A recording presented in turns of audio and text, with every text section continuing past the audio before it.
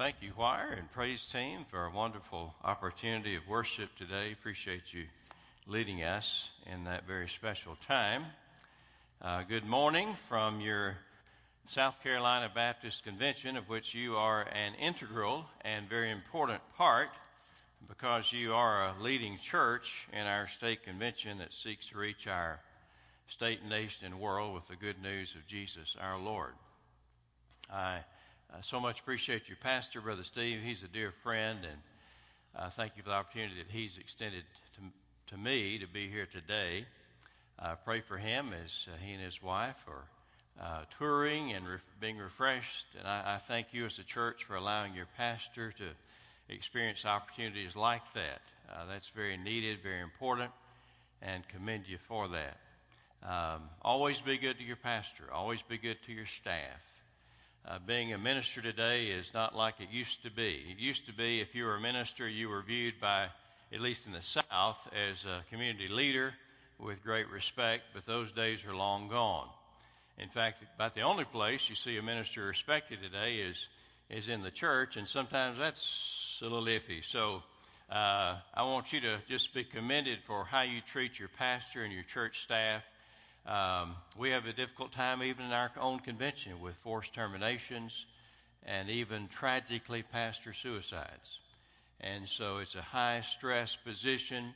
So always look after your staff. Do like you've done. Send them to the Holy Land on special occasions. Round trip. Just be good to them as they serve. Appreciate Betty on one of your members. She was on the search team that brought me to South Carolina, so she gets the credit or not for being in that position, but just a dear friend and lady, and appreciate so much her ministry.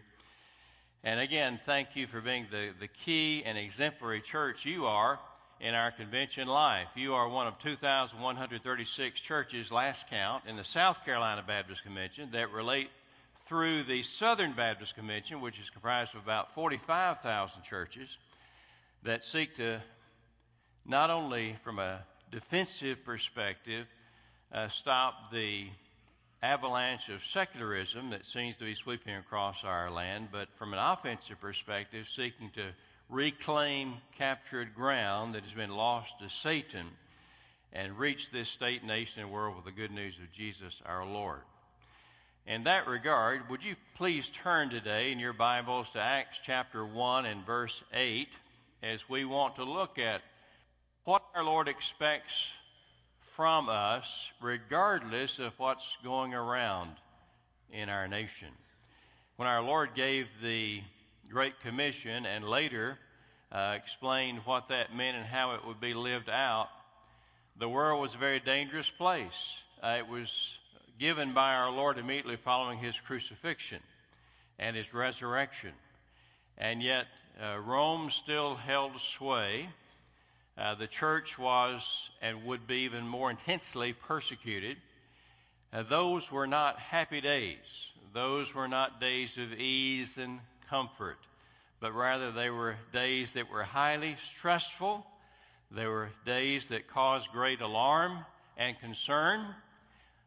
Perhaps not that dissimilar from the days we live in today. I was listening, as you do, to the news driving up today about ISIS in Iraq taking many of the areas that we liberated. Now radical Islamists taking over much of northern Iraq. And we wonder how all that's going to turn out. We see on our own southern border unrestrained crossing of our borders, and we wonder what's happening there. We see from an economic perspective today, countries like China rising economically and militarily, and we wonder what are the long-term implications of that, particularly in the Pacific Rim and related to Japan and then North Korea, and you go on and on and on. And you say, well, goodness, we are living in very turbulent times, aren't we? Well, that was what the times were when our churches started and our faith was birthed. And in those turbulent times then and in our turbulent times now, God has a very specific word for what we are to be doing. And in the turbulent times, our Lord had assembled his disciples immediately prior to his ascension to heaven and said to them in verse 8 of Acts chapter 1, "But you shall receive power when the Holy Spirit has come upon you, and you shall be witnesses to me in Jerusalem and in all Judea and Samaria and to the end of the earth." So, Father, we pray now as we examine Holy Scripture that your Holy Spirit will be our guide and teacher. Help us, we pray, even in times of great concern and adversity, to remain steadfast and focused on what your admonitions for us are, on what your expectations for us are, and what your desires for us are. No doubt this morning, Father, there are many gathered here and will be in the next service as well that are facing some great calamities in life. Some are struggling with some life concerns that seem to be far beyond human solution. And yet we know that you honor faithfulness. Yet we know you honor obedience. And blessings follow obedience. And if we'll but stay focused on the priorities of our Lord in honor to him, all the issues that seem to be so perplexing, so overwhelming, can be and will be miraculously resolved. Guide us now, we pray, as we look at your word. Help us to apply these words to our lives personally as well as our church life. In Jesus' name, amen. Well, we are so thankful that we, on this July 4th weekend, celebrate the birthday of our nation. But we also look at the spiritual vitality of our nation and our folks with great concern and alarm. And one area I think that we need to perhaps refocus is in the area of the instructions our Lord gave us, and believing that if we will be faithful to follow the instructions he gave us, even our nation will be the beneficiary. Our nation that's so wayward and so lost needs to be reclaimed. And I, like so many of you, I was watching the fireworks the other night, and I love to sing the patriotic songs, and I love being an American, but I'm so burdened for our land. And today I want to challenge us to get back to the biblical basics of what God expects of each of us, and that will bring, if we do that, bring hope to our nation.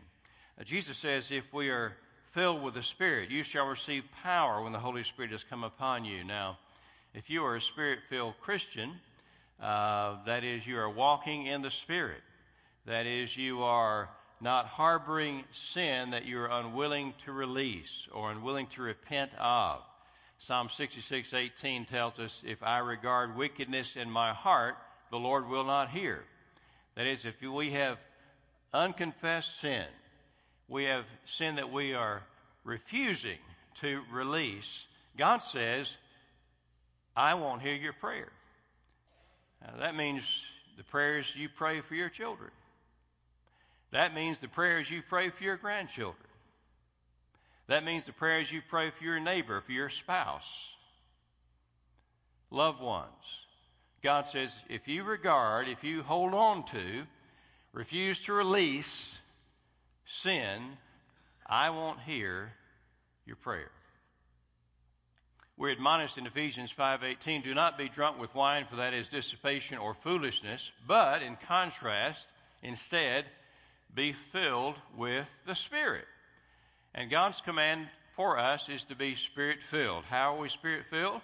By confession and repentance of sin and allowance of the Holy Spirit to take charge and take over. And when the Holy Spirit takes charge and sin has been forsaken, this is what we'll do. This is what we're about, as Jesus admonished his disciples in verse 8 of Acts chapter 1. He says, you'll be my witness. You will be my witness visually in how you live your life. You'll be my witness verbally in how you share your words. You'll be my witness visually and verbally where? He says, in Jerusalem, all Judea, Samaria, and to the end of the earth. Now, from your state convention perspective, as we are in partnership, and we're better together, we can accomplish far more as fellowships of churches working together than we ever could out by ourselves. And we've kind of broken down Acts 1:8 from our state convention perspective to see how we can effectively do work. So Jerusalem is your area. It's where you live, your community. Judea is our nation, America. Samaria are adjoining nations. And uttermost parts of the earth, those are the unreached people groups of the world. And so from your convention perspective, we, in partnership with our churches, seek to address all those areas. Now, Jerusalem primarily is your local area and your local association. So our involvement is not as much in that regard. We primarily work more specifically with you in Judea, Samaria, uttermost parts. And notice our Lord says, you'll be a witness to the end of the earth. In Matthew 28:18 through 20, Jesus says that we'll take the gospel to all the nations, all the people groups of the world. So if our ultimate aim, if our ultimate goal as believers in Christ that are Spirit-filled with God's Holy Spirit is to take the gospel of Jesus Christ to everybody, everywhere, if that's where we're to wind up, then that's our ultimate aim and target. So that's what we're shooting for, to take the gospel to the whole world. And then we back up from there to see how do we do it. We kind of break it down. Now, how do we get there? It's kind of like Jerry Falwell said. When I was a pastor in Virginia, I got to know Dr. Falwell, and he said he wanted on his tombstone the words, "And the beggar died." Well, they're not on there, by the way. His family overruled him. But you decide what you want on your tombstone, then you work backwards. I remember reading one inscription on tombstone, and it said, "I told you I was sick," but we're not talking about that. We're talking about what do you want said at your funeral service, and you work to make sure it happens. As far as the church goes, we decided, all right, where we're supposed to wind up, taking the gospel to the whole world. All right, let's back up and see how do we get there. And our Lord breaks it down. You start in Jerusalem, Judea, Samaria, uttermost part. Jerusalem being your community, your area, your church field. Now, collectively as South Carolina Baptist, we work perhaps through your association, Brother Mike, your director of missions, through your church, Brother Steve, your pastor, in a variety of ministries. You give through the cooperative program that supports those ministries, but also you work through ministries like disaster relief. And disaster relief is one of the best things we do. We will have usually well over 1,000 South Carolina Baptists dispersed not only in our state but around the nation when flooding occurs, when hurricanes occur. We'll have some, I'm sure, on the coast of South and North Carolina this week as a result of the damage from the hurricane that just happened up along the East Coast. And perhaps some of you are going to be involved in that effort. And that gives a great witness to an unbelieving world that we care. And we give cups of cold water in Jesus' name. And I want to encourage you, if you've never been a part of disaster relief ministry, to get trained. We have trainings twice a year, usually down at White Oak Conference Center, which is just down the road from you. And they are great opportunities to be equipped to serve when crisis comes. Through not necessarily, you don't have to always run a chainsaw. You can run a laundry unit. You can run a feeding unit. You can do crisis counseling. There are multiple opportunities to assist in disaster relief. So one of the areas we assist in our Jerusalem perspective, our local perspective, is in and through disaster relief ministries. Also through our Baptist campus ministries. We have 8 full-time Baptist campus ministers here in South Carolina on our state university campuses. You have one here at Winthrop. And those state university campuses are seeing literally historic conversions to Christ. I don't know that we've ever seen as many on our state university campuses trusting Christ as we're seeing today. And as a result, mission opportunities, short-term mission opportunities have gone through the roof. When I came here about 7 years ago, we were sending about 40-something state university college students a year on short-term projects. Through the work of our terrific Baptist campus ministers and local churches that assist, That number is over 200 a year now. God's just doing a great work. We thank the Lord for our Baptist schools of North Greenville and Anderson and Charleston Southern. But also, don't forget, you've got folks on the front lines, boots on the ground, missionaries on your college campuses doing a terrific, profound work. And that's part of our Jerusalem ministry, leading people to Christ on the campus, students to Christ on the campus, discipling them in the faith, and believing God will call some of them to take the gospel to Judea, Samaria, and the uttermost parts of the earth. And through your cooperative program giving, you support all those efforts. But in your Judea effort, you also support our work in partnership with our North American Mission Board, seeking to reclaim our nation for Christ.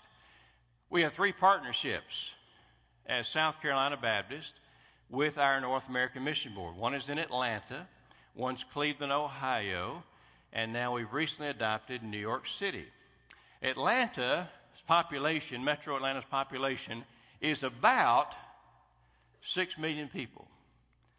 Now, South Carolina state population is about 4.8 million people. There are more people in Metro Atlanta than there are in our state of South Carolina. 80-plus languages are spoken in Atlanta, which is just hop on 85 and you're there in about 3.5 hours. It is a mission field, so much so that the North American Mission Board has stated and researched and determined that the population to church ratio is no better in Atlanta than it is in the secular cities of the North. And as a result, South Carolina has partnered, and we're sending between 700 and 800 volunteers a year to our Atlanta partnership, and there are 50-plus church plants now in Atlanta that didn't exist 5 years ago. Many of them are house-type churches because property is so expensive. And so they're meeting in homes or community centers, but people are being reached for faith in Jesus Christ in ways we wouldn't dream of 5 years ago. And that's part of our partnership. Another, not only Atlanta, is Cleveland, Ohio. If you hop on 77, which is nearby, it ends in Cleveland, Ohio.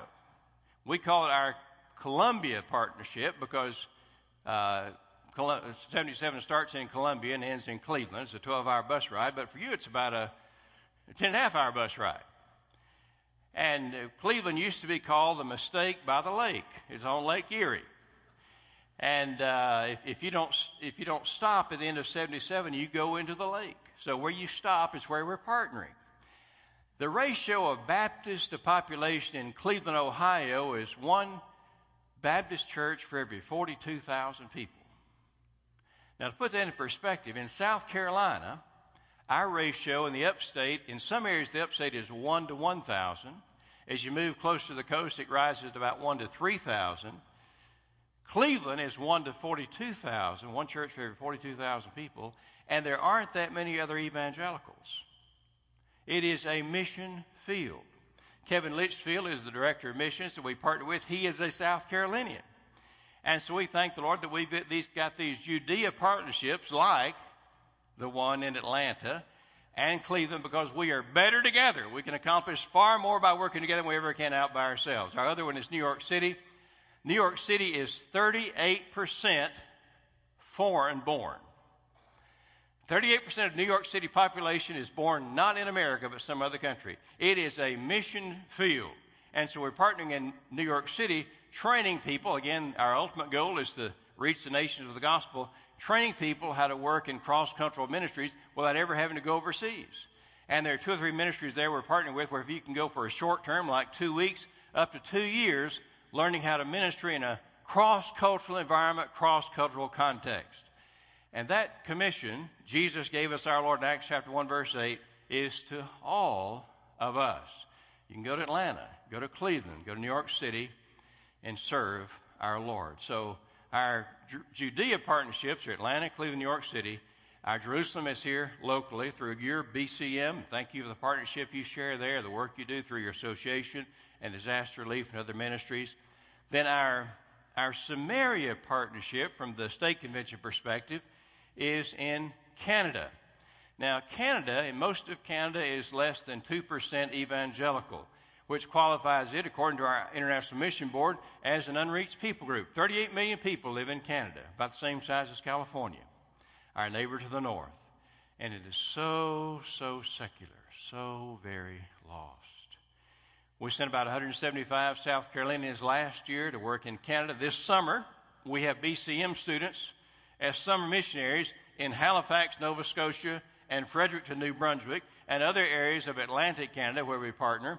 We are praying and believing God's going to give us a church planter to put on the ground this fall in Halifax, a city of about 500,000 on the island of Nova Scotia, which, by the way, I think that hurricane went up through there yesterday. But we're hoping to have someone there and even perhaps other church planting teams seeking to reclaim Canada. You know, the church attendance ratio in Canada compared to the U.S. was about the same until about 1960. And after 1960, something happened in Canada. I mean, the church attendance ratio just dropped off the shelf. And we're not far behind, but Canada's perhaps 10 years ahead of us in embracing secularism. But there's also receptivity to the gospel as we're seeing. In fact, you can minister in a lot of ways in Canada. One of our folks is taking a bear hunting team every year, and they've actually led some bear hunting guides to faith in the Lord. There's all kind of ways to minister. Now, guys, I know you'll jump at that one, but you got to minister while you can't just hunt bear or hogs. You also got to share the gospel. And folks are getting saved when they serve in that regard. And so Canada is our mission from a Samaria perspective. And then our last perspective, the uttermost parts. How do we get the gospel to folks that have no access to the gospel, who have never heard of Jesus? How do we do that? Well, we do it by sending traditional missionaries. We do it by equipping others who have a variety of skills to serve. A few years ago, I was privileged to preach at one of our annual meetings for our missionaries, IMB missionaries in the East. And after one of the services, I met with a retired couple, and they were retired school teachers. She had had major cancer surgery. He had had major heart surgery. But they were there as retired school teachers teaching English in a Southeast Asia country as volunteers. And they were teaching English to Buddhist monks and sharing the gospel through teaching English and leading monks to Christ. And don't think you can't serve. Don't automatically rule yourself out from even the uttermost part of the earth opportunity to minister, because God has a place for each of us and wants us to be faithful in service to Him. We're partnering right now in New Delhi, India. New Delhi is a city of about 25 million people. Not even 1% evangelical. Again, our state population is 4.8 million. New Delhi city is 25 million people. And there is mass migration across the world of people moving to cities in search of jobs. And literally, in many cases, just almost live on top of each other. Slums everywhere. And we can go in and because we're American, we draw a crowd and can share the gospel. And people embrace Christ as Savior. And even though we're not even 1% evangelical, there are pastors there to partner with, and they'll start house churches. And we're seeing this happen. We've got several churches now partnering in that regard. But our Lord very clearly says, I want you to go to Jerusalem, Judea, Samaria, and the end of the earth. Now, many of us can't go for a variety of reasons. But one way you do go is through giving through the cooperative program, giving through Lottie Moon, Annie Armstrong, Jenny Offering, and you do your part in participating as you give in that regard to fulfill the Acts 1:8 perspective. But don't rule out that just because you give, that eliminates the option to go. And what a joy and privilege it is to see folks who've never heard about Jesus embracing Jesus as Lord. And until He comes, and that could be very soon, it could be a long time, until He comes, that is His wonderful commission to us. And until He comes, we are to remain and grow in being Spirit-filled and His witnesses, empowered to witness through the Holy Spirit in Jerusalem, Judea, and Samaria, and the uttermost parts of the earth. There is no retirement for the believer. Till God calls us home, we are to be found faithful. Whether we're young or old or all points in between, God calls us to faithfulness. He's faithful. In fact, the last hymn we sang, "Great is thy faithfulness," is so wonderful and true. I hope he can say that about us. Great is our faithfulness as well. I've enjoyed watching some of the soccer tournament going on, the global soccer tournament, and love athletic events. I remember, though, in the Olympic Games back in the 1960s, I believe it was 68, the Mexico City Olympics, the marathon was being run. And in the marathon, you run your first lap inside the Olympic Stadium, then you run the other miles and miles out in the city, and then you return and you run your final lap inside the Olympic Stadium. You cross the finish line, and winners are recognized, and national anthems are played, and medals are presented. And so in that Olympic game in Mexico City, they had the first lap inside the stadium. The runners ran out in the stadium for the remaining miles, and they re-entered the stadium. But while they were running out in the city of Mexico City, one of the runners stumbled, fell, and injured himself very badly. The rest of the runners, the pack, just left him and continued with the race. And they came and ran their final lap inside Olympic Stadium and crossed the finish line. Winners were recognized, national anthems played, medals presented, and folks were about to go home. But they saw one lone injured runner enter the stadium and pretty much drag himself around the stadium for his last lap, obviously badly injured. And then he collapsed after crossing the finish line. His name was John Asawi from Tanzania, Africa. Many ran to his aid to assist him and asked him, why did you keep running? Obviously, you're badly injured. Why did you keep going? And John Asawi of Tanzania said, "My country, Tanzania, did not send me to the Olympic Games to start the race. My country sent me to finish the race." And that's what Jesus expects of us. We start at conversion, and we run. But sometimes along the ways we get distracted or discouraged or defeated, and we drop out. Sometimes we voluntarily place ourselves on the sidelines or up in the stands, and sometimes we become critical and just watch others and make our commentaries about how they're doing when we ought to be on the field of competition ourselves.